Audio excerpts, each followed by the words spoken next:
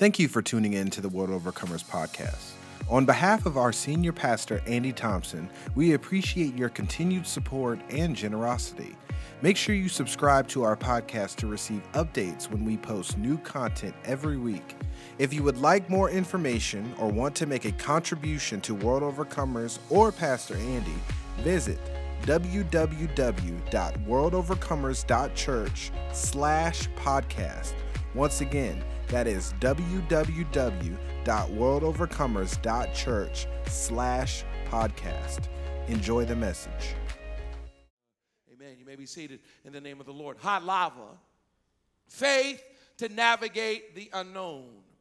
If I can draw your attention to verse 9 and 10 and verse 12, where Paul says, and it's a familiar passage of Scripture, Paul says, we know in part and we prophesy in part, but when that which is perfect is come, when completeness comes, what is in part disappears. For now we see, verse 12, for now we see as a reflection in a mirror. King James Version says, now we see as in a glass darkly.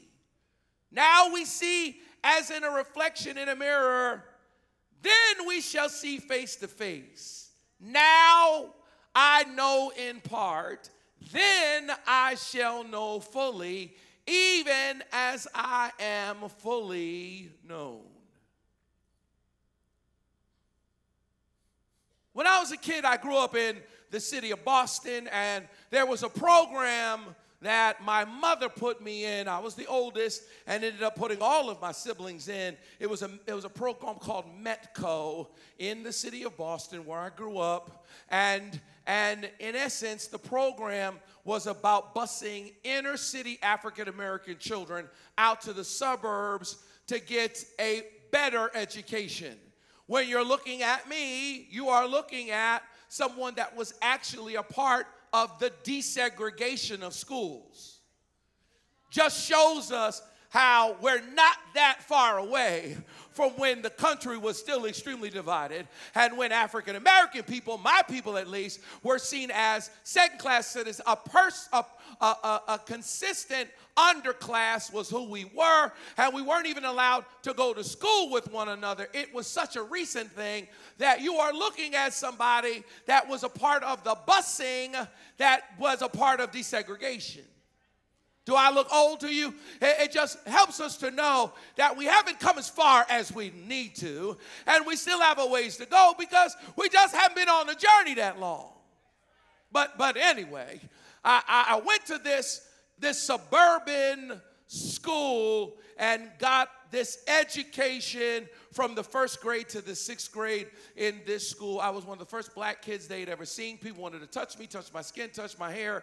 They had never had an interaction with a black person, and they believed all the stereotypes. And that's not my point. I'm not trying to go there, but it's just a part of my experience and something I think that we need to keep in mind. But anyway, in that suburban school, it was the first time I had ever been in the woods.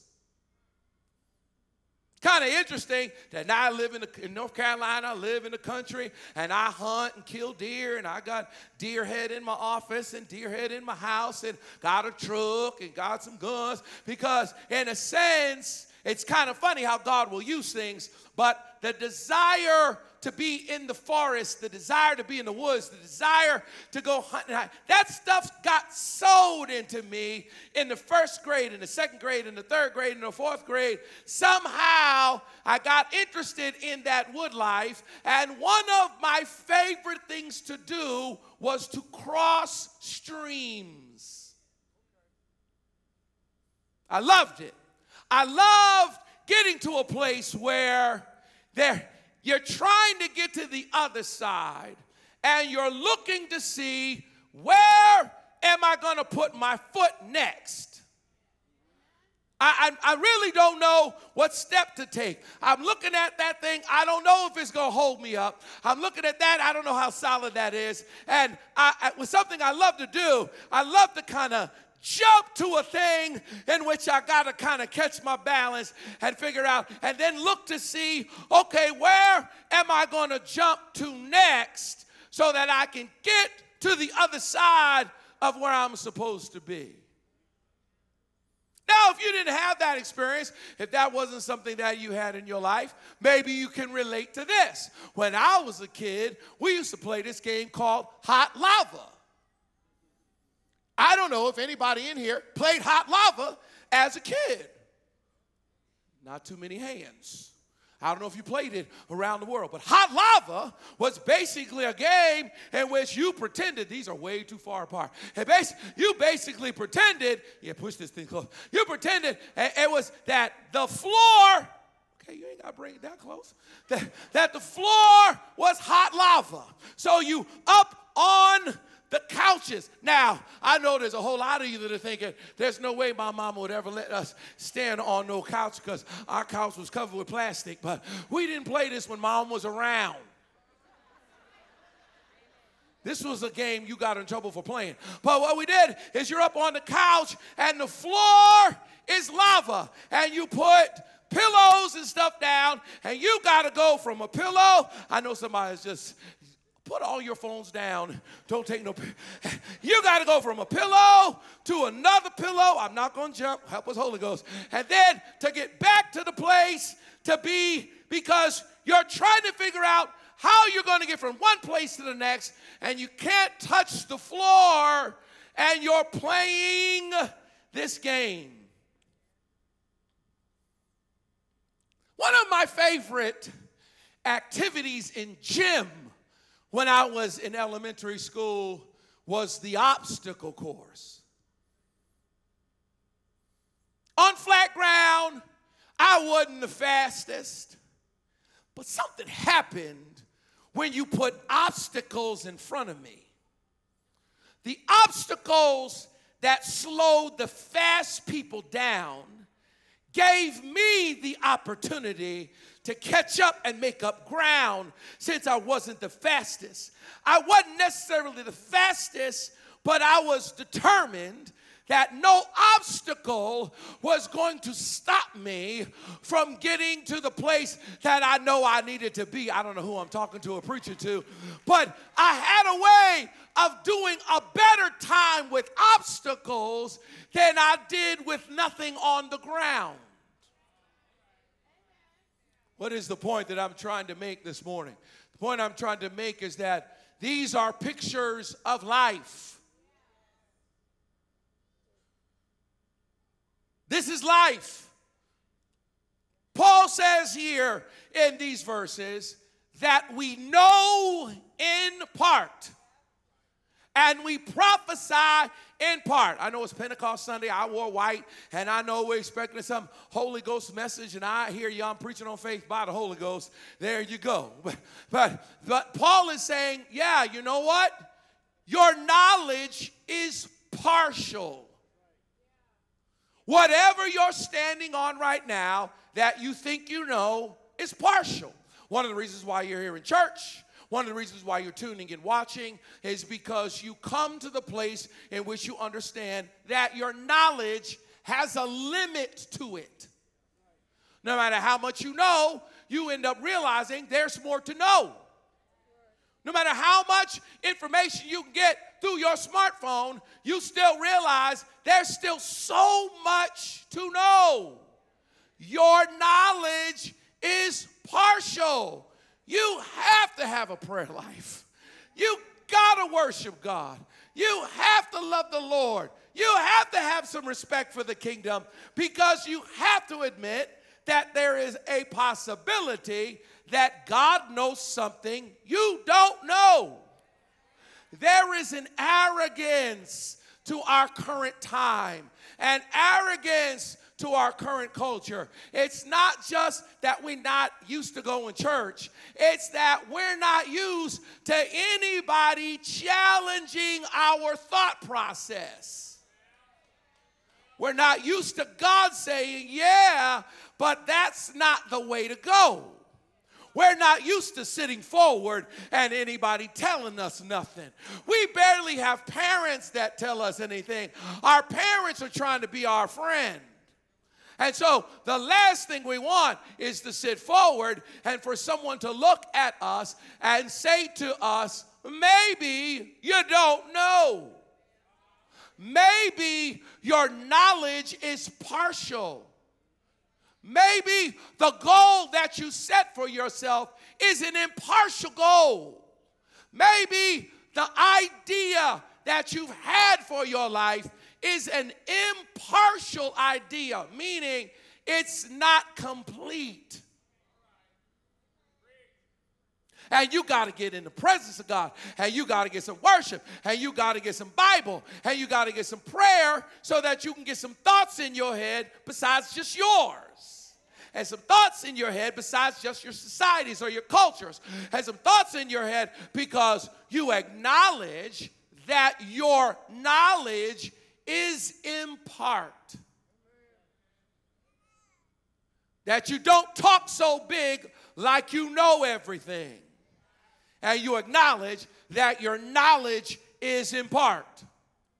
But Paul says not only is your knowledge in part, your prophecy is in part. Now, part of the mistake that we made in the church, which has caused some of the lack of confidence in the Spirit, is that we made it seem like our knowledge is partial and our prophecy is perfect. Or our knowledge is partial, but everything in church and every word we think we hear from God, or everything that we do in a spiritual sense is complete. When the Apostle Paul, writing about the Spirit in essence, says, "For we know in part, and we prophesy in part." But when that which is perfect comes, all of this imperfect will be done away with. And when I was a child, I thought like a child, and I talked like a child, and I reasoned like a child. And when I became an adult, when I became mature, I put the childishness behind me. And the childishness that I put behind me is that I know everything. The childishness that I put behind me is that my knowledge is complete. The childishness that I put behind me is that, well, this is what we're saying, and this is what we know right now, and this is the best way to do it. And equally, well, the Holy Ghost said this to me, so since the Holy Ghost said this to me, then this must be exactly what to do. The truth of the matter is, just like with the hot lava, you are going from knowledge to prophecy. You get to knowledge, and you look around, you're trying to figure out how you're going to get to the place where God wants you to get to. And a part of what is a part of all of this is the unknown. Because you don't know what you know until you know more. You think you know till you start to know. Then when you start to know, then you really know. You think you know marriage till you start to do it. Start talking about everybody else's marriage till get in your own. Get your own one, and then you can comment on it. Don't write a book. Don't say nothing about it. Ain't nothing more crazy than somebody writing a book about it, been married 2 years. Like you just got here. You need to just be quiet because you ain't even hardly done this. You think you know something about kids till you have your own cheer-ins. You see other people with kids, you're like, I wish they could control that little child, till you get your own little version of yourself.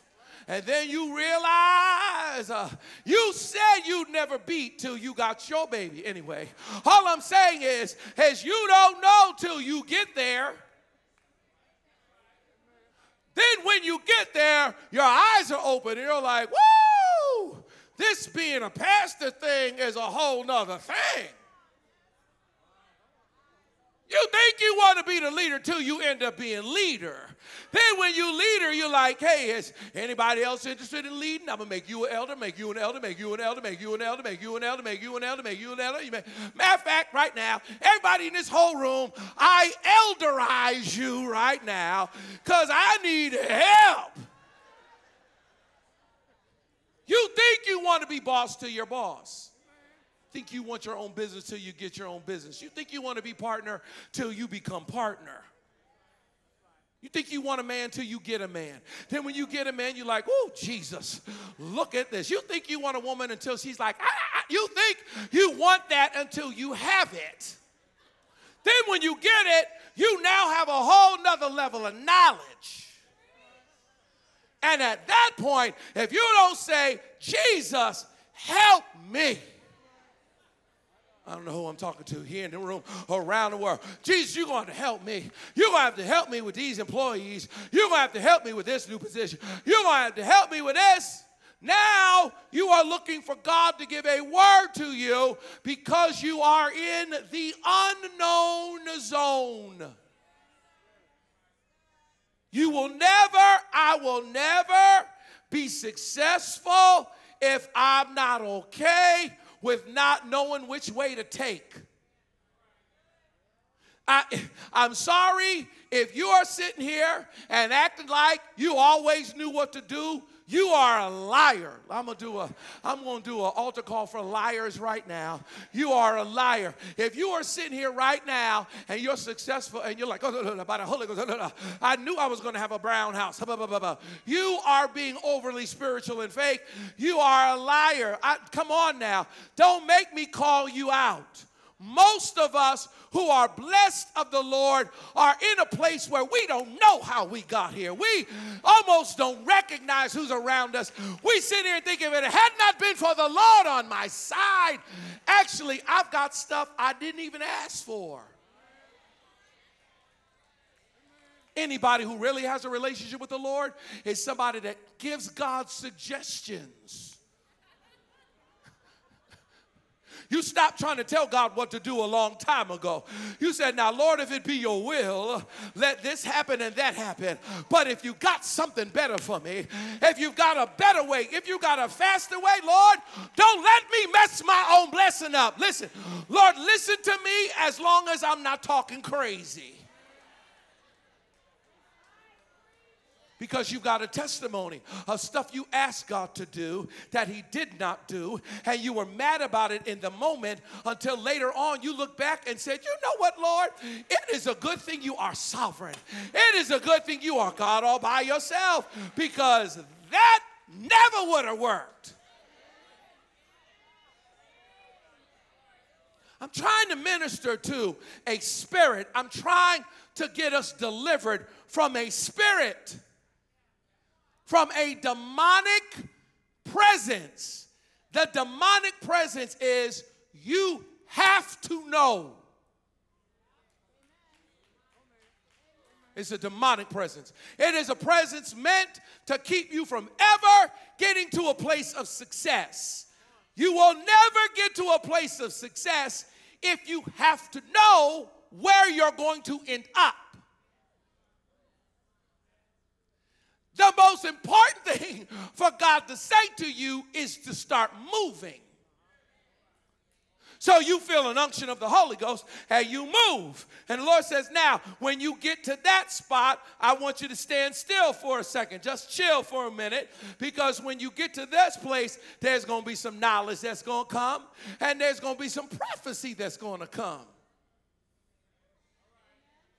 You can't run headlong in your prophecy, and you can't run headlong in your knowledge. I'm so disturbed, beloved, by having conversations with millennials who are missing out. My generation, good God, we just need prayer.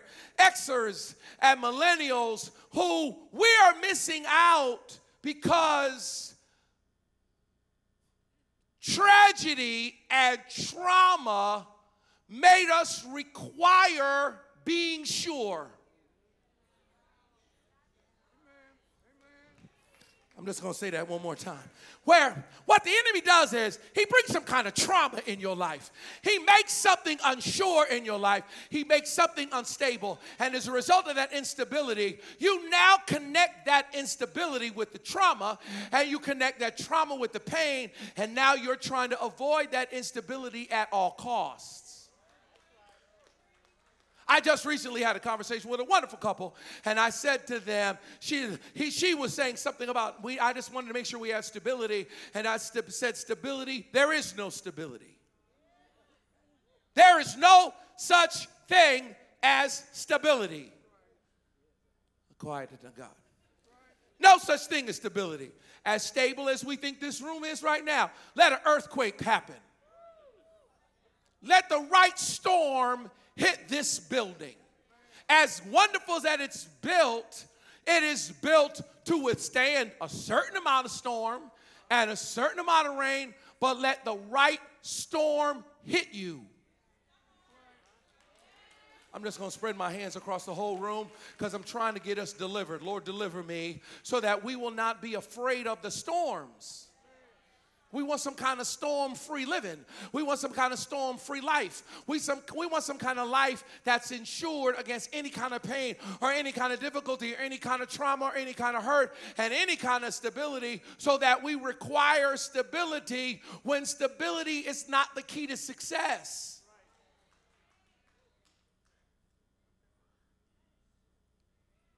That stability is something to, I got you. Stability is something to be gained, but it is not something to be gained at the expense of blessing. If right now you're in a stable place and there is an opportunity for God to bless you in a supernatural way, the worst thing to do is to sacrifice the possibility of amazing blessing for right now short-term stability, especially if you're younger than 50. I'm leaning in to see if anybody can say anything to me. Something happens when you get 60 and 70 and 80 and you start thinking, okay, I ain't going to be here forever. But if you are 40 years old, you have no reason to be afraid. If you are 35 years old, you have no reason to be afraid. You have so much life. You could lose everything and make it all back. 35 is when I did the biggest risks. That's when I did the craziest stuff. I did the craziest stuff at 25. I did the craziest things at 35. I took the biggest risks at 40. I believed. I don't know what God's going to do, but I know that I'm not going to settle just because I don't know what's next. Oh, help us, Holy Ghost. If we are requiring that God shows us the end before we start walking, He will not take us anywhere. There is an action. There is a part of God. It's not just God being this way. It's how life works. It's how life works. Prophecy is impartial. I don't care what kind of prophetic word you got. It is impartial. It is not perfect. You're going to have to be all right with some unknown. You're going to have to be all right with some, well, God's got it. You're going to have to be all right with some, well, we're going to see what God's going to do. I have done everything that I know to do, and now I'm waiting to see how God is going to step in. I'm waiting to see how this thing is going to turn, because I'm in control of me, but I'm not in control of you. Prayer and the Holy Ghost ain't witchcraft. I can't put a Holy Ghost spell on you and make you do something. So there's an unknown once I deal with you.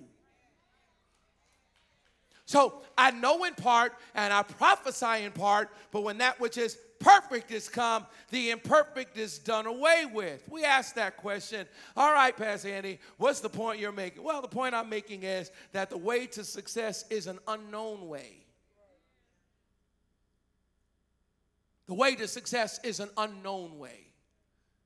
I don't care what kind of school you go to. I don't care what education you have. I don't care what kind of master's degree you get. That's all wonderful. But I'm telling you right now, if you're going to get to real success, there's going to be some stuff that you're not going to know. There's going to be some risks. There's going to be some scary. There's going to be some fear. How do I navigate it? I see it when I look at Genesis, and we are the seed of Abraham, and so I want us to be delivered from this spirit, because as Abraham's children by faith, we are supposed to be able to do the things that Abraham did. And so the Lord says to Abram, I want you to go from your country. I want you to go from your people. I want you to go from your father's household to the land I will show you. I'll show you when you get there. I want you to start walking before I tell you where you're going to be. Anybody in the room, this is your testimony. This is literally my testimony. The greatest gift, some of the greatest blessing in my life has happened when I was like, well, I don't know. I guess I'm going to be like Abraham, and I'm going to obey the voice of the Lord even though I don't know where I'm going. How do you do this? How do you navigate the unknown? How do you play this hot lava game in life? Well, by looking at Abraham, a part of what I've said initially, it started in last Sunday. I didn't get to finish it. I'm going to finish it right now. I got 20 minutes. And as I said, number one, you have to ask yourself, and that question is, well, what do you know? The Bible says that we know in part and we prophesy in part. You don't start with prophecy, you start with knowledge. If anyone ever prophesies something to you that you've never heard before, you never thought about it, prophecy is given for confirmation and encouragement. A prophetic word is a confirming word. This is not the Old Testament. The Holy Spirit has been given, just to clarify. So somebody gives you a prophetic word, understand the spirit of the prophet is subject to the prophet. It is an impartial gift, and it's absolutely possible for somebody to give you a prophetic word that ain't God.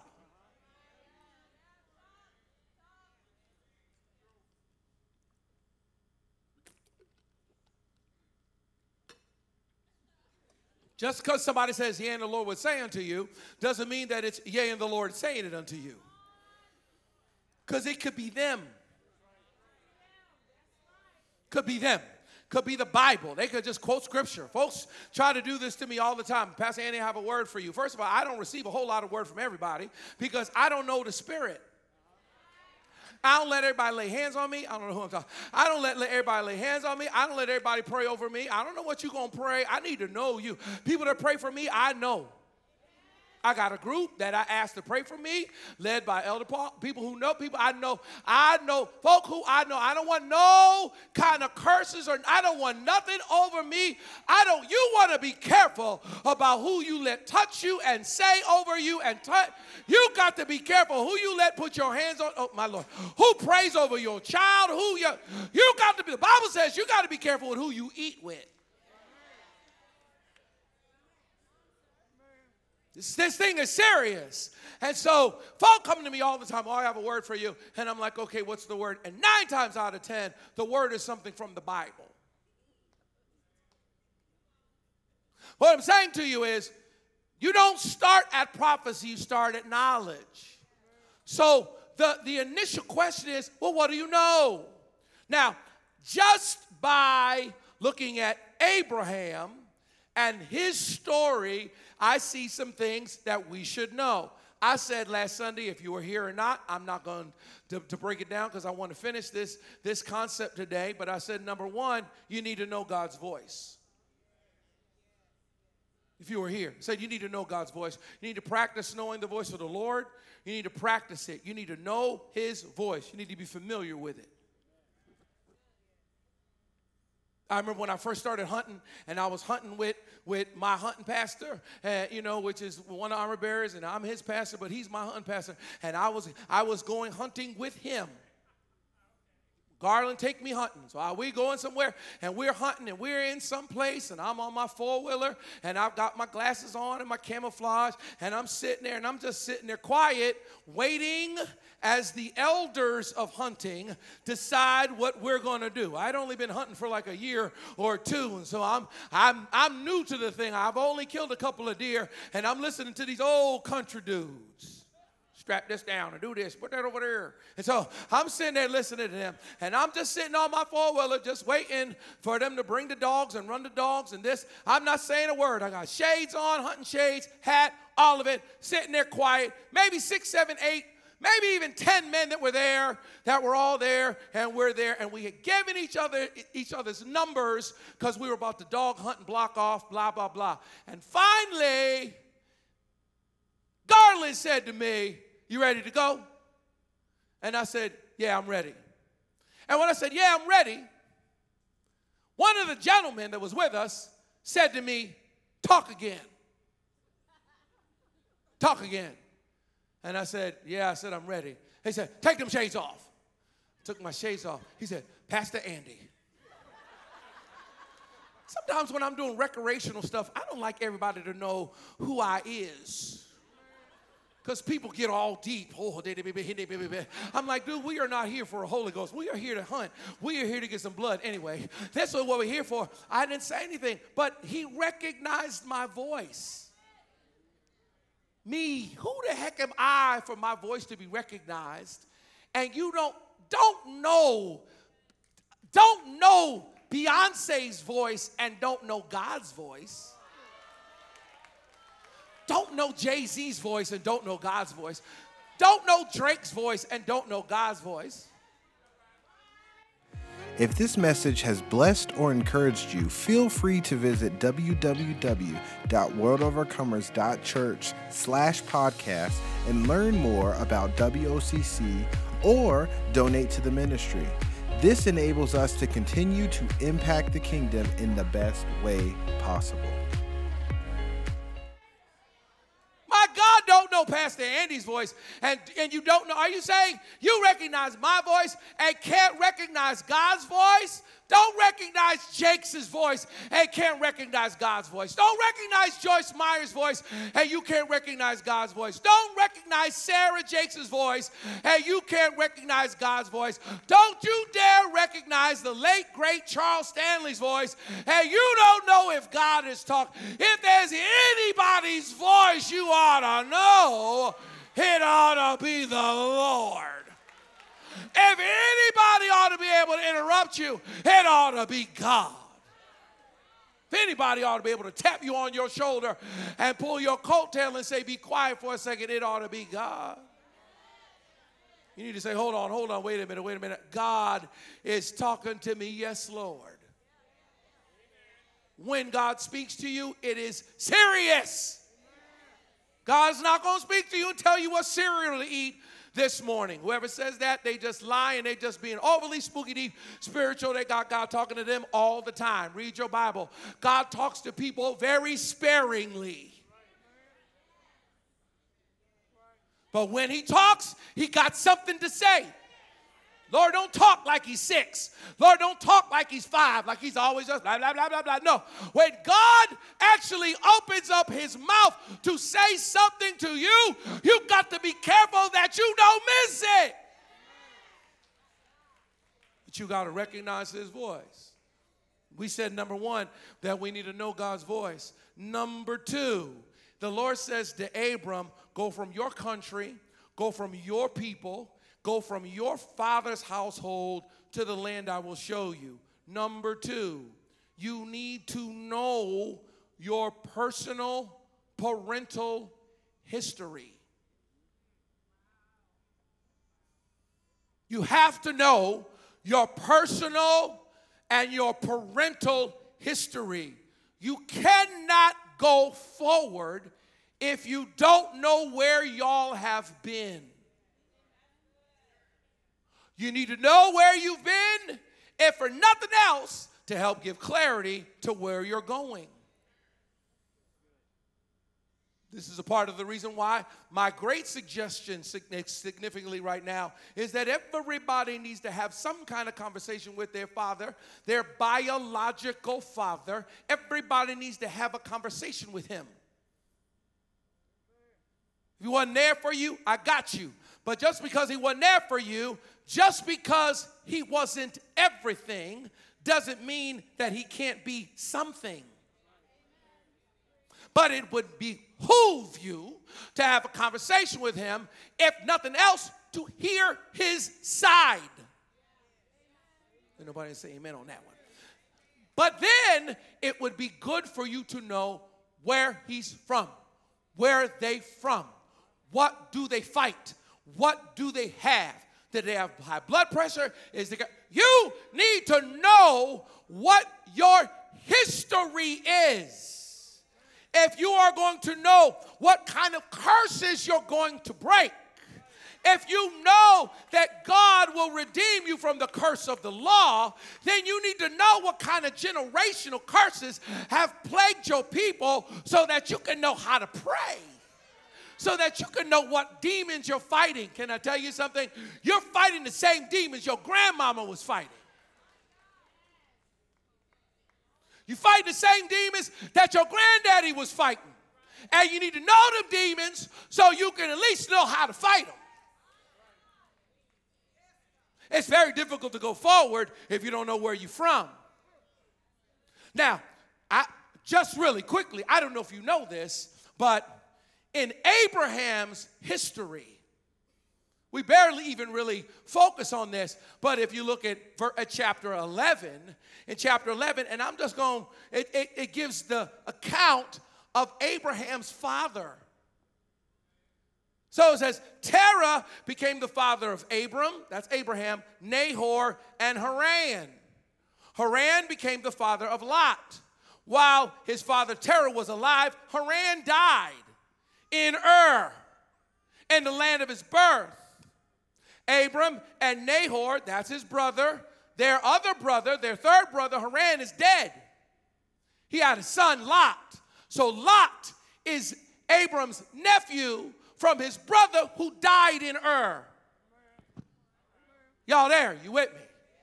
There's three brothers, Abraham, Nahor, and Haran dies where they from. They give their wives' names. Verse 31 says, Terah took his son Abram, his grandson Lot, son of Haran who died, and his daughter-in-law Sarai, the wife of his son Abram, and together they set out from Ur of the Chaldeans to go to Canaan. So we think about Abraham on this journey to Canaan, but the one who actually started the journey to Canaan was actually his daddy. Man, this is a word. This is a word. This is a word to somebody in this room. This is a word to somebody that's watching, because many of us are on a journey that our parents started.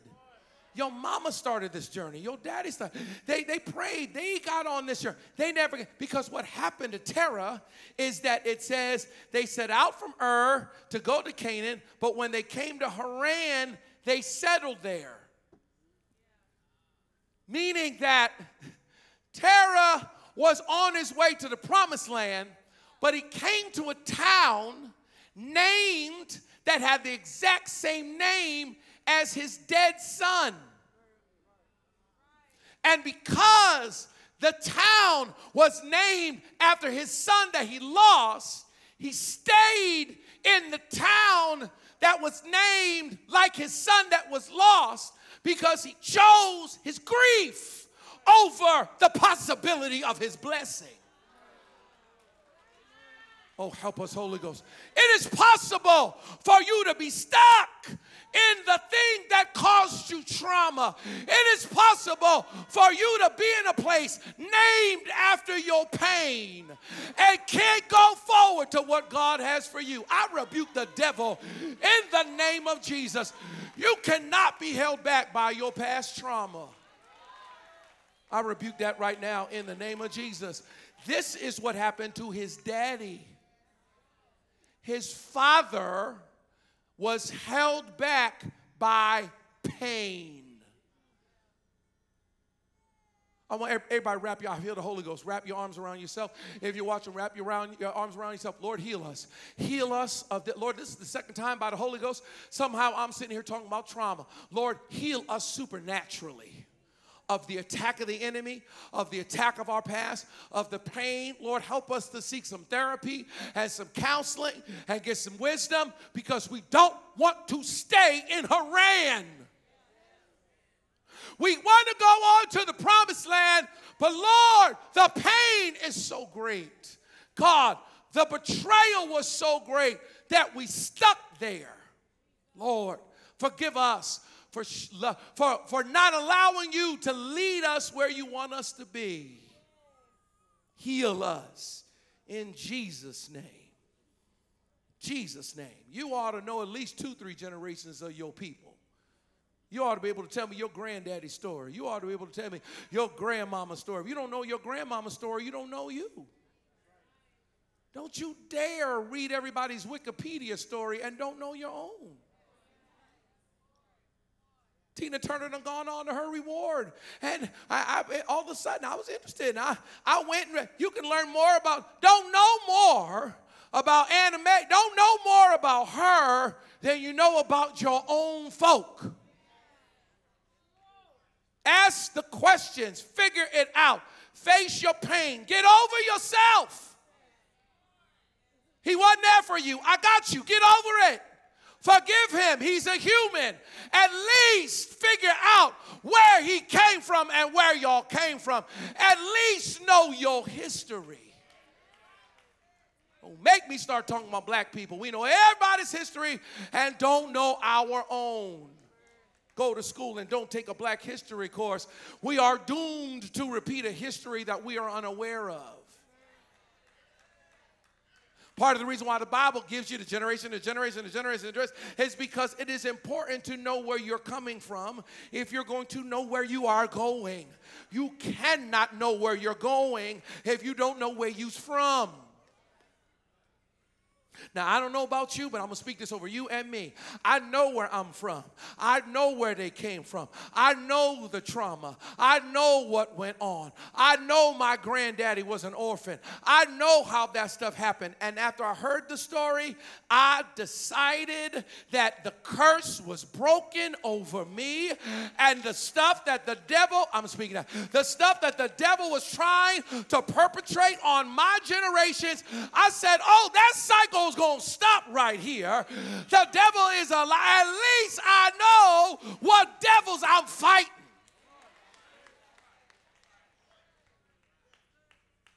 Number three, God says to him, leave and I'll make you into a great nation. I'll bless you. I'll make your name great. I'll be a blessing to you. I'll bless those who bless you. I'll curse those who curse you. And all peoples on earth will be blessed through you. Number 3, know your promise. Know your promise. Now, this is Abraham's promise. And Abraham's promise is a pretty amazing promise. Because God promises him that he's going to make him a great nation. My God, make our nation great. God, make our people great. He says, I'm going to bless you. As a result of your nation being great, I'm going to bless you. You got to know your own nation. You have to have a conversation with your own family. I'm having a conversation with my family today. We're having a conversation today. Today's my son's birthday. And so we're going out today to have a conversation. And one of the things that we're going to do today is we are going to discuss what our family model, what is our family's vision? What is our family's goal? What is the statement of us? Who are we? What are we about? What means success for us? Because I'm asking God to make our name great. You ought to ask God to make your name great. It's a wonderful promise. He asked God to make it. God said, I'll make your name great. God says, I'm going to bless those who bless you, and I'm going to curse those who curse you. That's such an amazing promise because you don't have to worry about what anybody negative got to say about you. You can say, oh, you can curse me if you want to. I don't know if you've ever been in a situation where folk curse you or curse you out or say something about you. Folk don't like you. But you know what? There's nothing wrong with that because God said, well, I got your back. And all people on earth will be blessed through you. Number 4, what's the 4th thing that Abraham knew? Number 4, Abraham knew how to obey. It says, so Abram went as the Lord had told him. The ability to obey, no questions asked, is something to know. Something to know. It's something to be taught. And it's something to know. I say, you obey. It's something to know. It's something to teach. For all of us in here who are children, it is something to know. When I say come here, you come here. It is something to know. For all of us who are parents, it is something to teach. I say be careful, you be careful. Because if you cannot obey, you and God are going to have a problem. Not only are you going to have a problem with God, you're going to have a problem with the boss, you're going to have a problem with money, you're going to have a problem with a husband, you're going to have a problem with life, you're going to have a problem with life if you can't obey.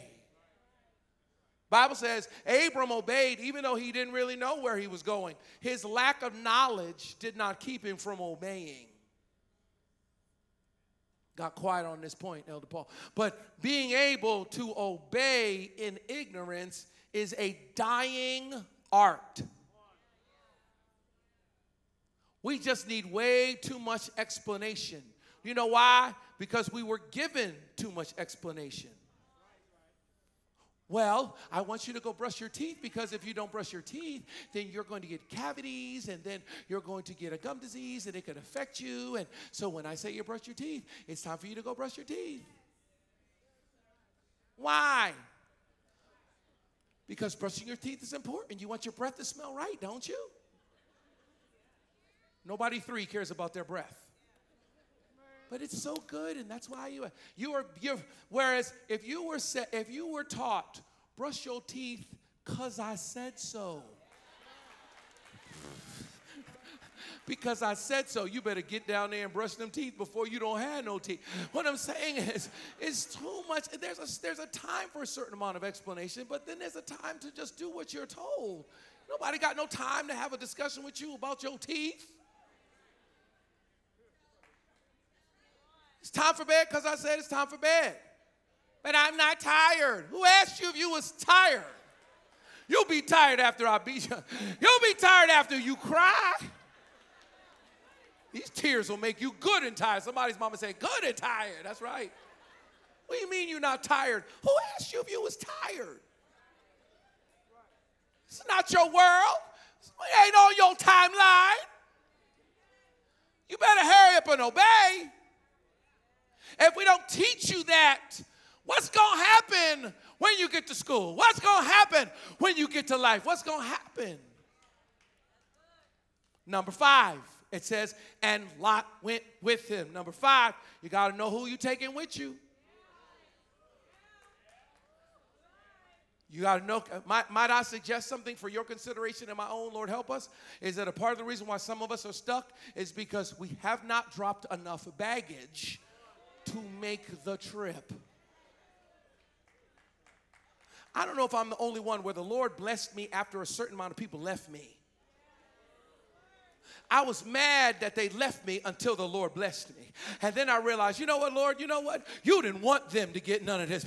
You actually didn't want them to get any. You were waiting for me to be all right with them leaving so that you could actually bless me. Because if you had blessed me when they were here, they would have got a piece of what you had for me. And it wasn't for them, it was for me. I'm so glad they left.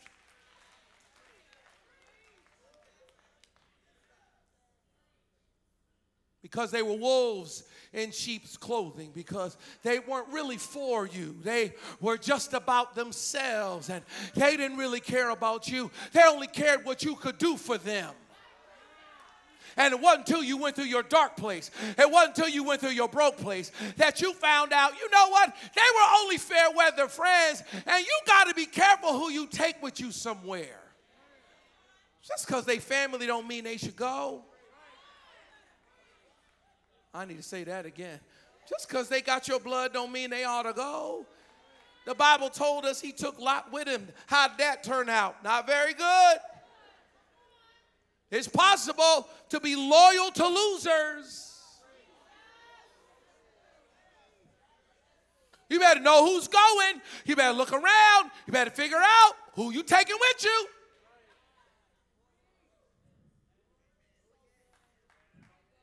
I'm almost done. Anybody hearing a word from the Lord? I really am almost done. No, I'm done. I'm over time. Okay, let's go. Number 6 says Abram was 75 years old when he set out from Haran. Number 6, you got to know what time it is. You got to know what time it is. You have to actually know how old you are. Well, age is just a number. It is till you die. Sure, age is just a number, but it'd be good to know it. You're not going to live forever. Bible says, Abram, it told us his age so that we will know that time is a factor. God lives outside of time, you live in it. You don't have forever. You're 25, you don't have forever. You're 23, you don't have forever. You're 31, you don't have forever. You're 34, you don't have forever. 40, you don't have forever. 45, you don't have forever. You're 50, you ain't got forever. Well, I figured I'm going to get here and get there, and then I'm going to have my babies. How old are you? 41. You better be careful, girl. Can't have babies forever. Them eggs get old. So nobody saying amen on that one. I got to get my career goals. Stop, Pastor Andy. I'm sorry. Can't have babies forever. Can't play in the NBA forever. I'm 7'2". Time for me to play in the NBA. How old are you? 61. Time for you to sit down here and watch. You missed your time. Never too late. It's too late for you.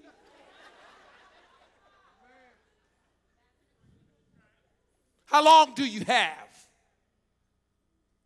And then number 7 says Abram was 75 years when he set out from Haran.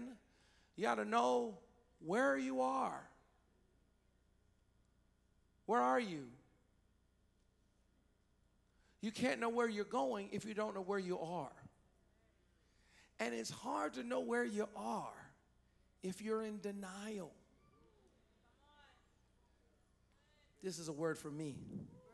Because I don't want nobody bringing me no bad news. I just want happiness and joy and peace.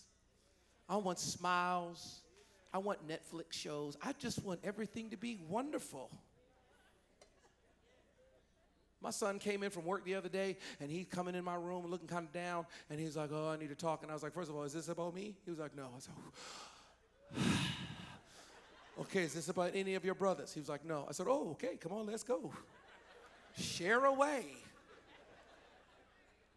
I don't need no more problems. I don't know who I'm talking about. I have enough problems. When my phone rings, I'm like, who it is? Oh, Lord Jesus. You know it's drama.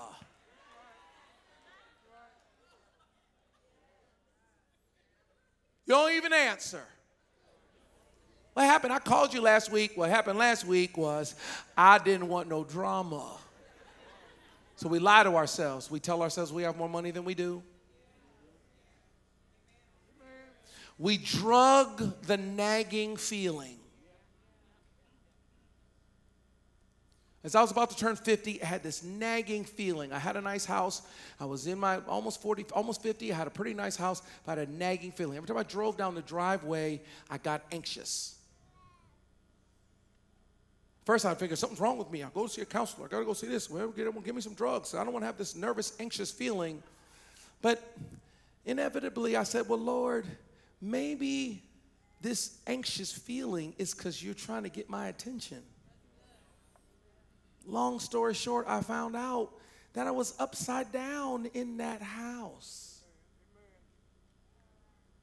I mean, I just knew I had equity, but I knew I did. I knew I did. I hadn't asked anyone to tell me.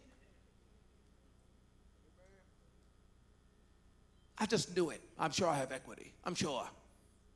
I'm sure I have equity. Sure I do. I'm sure I do. This house is definitely worth more than what I paid for it. In the name of Jesus.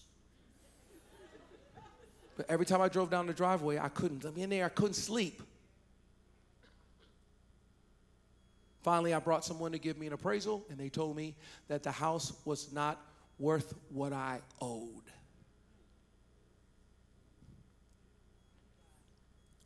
I don't live in that house anymore. Now I live in a house that's worth way more. But the only way I got there was I first had to accept where I was. I had to deal with the trauma of where I was. I had to deal with the fact that I had bought the house at the top of the market and now it's not there. I couldn't bury my head in the sand. I'm getting old. I need to know. You need to know. You have a nagging pain. Get it checked out. You need to know. Your heart beating too fast. Go get a stress test. You need to know. You can't know how to get to the next place if you don't know where you are now. He knew he was in Haran. He knew how far he had to go. I rebuke the fear, not just of the unknown, but of the known. Know where you're going. Know how much time you have left. Know God is able. But you know in part, then you prophesy in part. Jump on your feet. Let me pray for you. Anybody hear a word from the Lord today? Let's pray. This is it, right? It's final prayer, right? A whole bunch of stuff in the bulletin. So glad you came to worship with us. Let's pray together. Lord, thank you. Thank you for our time together. Thank you for this word. It's a lamp unto our feet and a light unto our pathway. Thank you that the entrance of your word sheds light. And as we walk in the light, as you're in the light, we have fellowship with one another. Thank you for living so big in us today. Thank you for this awesome service that we had today. Thank you for your anointing that destroys the yoke. Dismiss us from this place, but never from your presence. Cover us with your blood as we leave, as we go home. Even right now, Lord, it's empanadas, right? Empanadas out there, right? And so the Empanada Sunday, right? Okay, so Lord, we are supporting the projects of hope, the trip that's about to happen with Kenya and the work that's about to happen there. And so, Lord, we've eaten spiritual food in here. Now there's some physical food out that we can purchase to support this cause. God, I thank you for blessing us and watching over us and making us a blessing, strengthening us to navigate the unknown. Have your way in us. Bring us back on Sunday. Thank you for this group. Thank you for everyone that watched around the world. Have your way in us. And God, we pray, let the words of our mouth and the meditations of our heart be acceptable in your sight. For God, you're our rock, you're our Redeemer. We love you. In Jesus' name, we all sit together. Amen. So in case you missed that, listen, they're selling Projects of Hope is selling empanadas. You can't miss it, okay? It's to support the Projects of Hope Kenya project that's about to happen in September. So if you want to support us, help support that, help give to that, you can purchase empanada. Counseling Center has tables out too. Oh, so if you need counseling, the Counseling Center has tables out there too. All minds clear? Okay. Peace.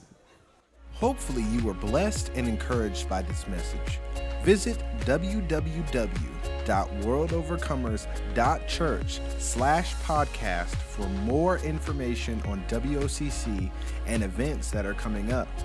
Maybe we are coming to your area soon. God bless.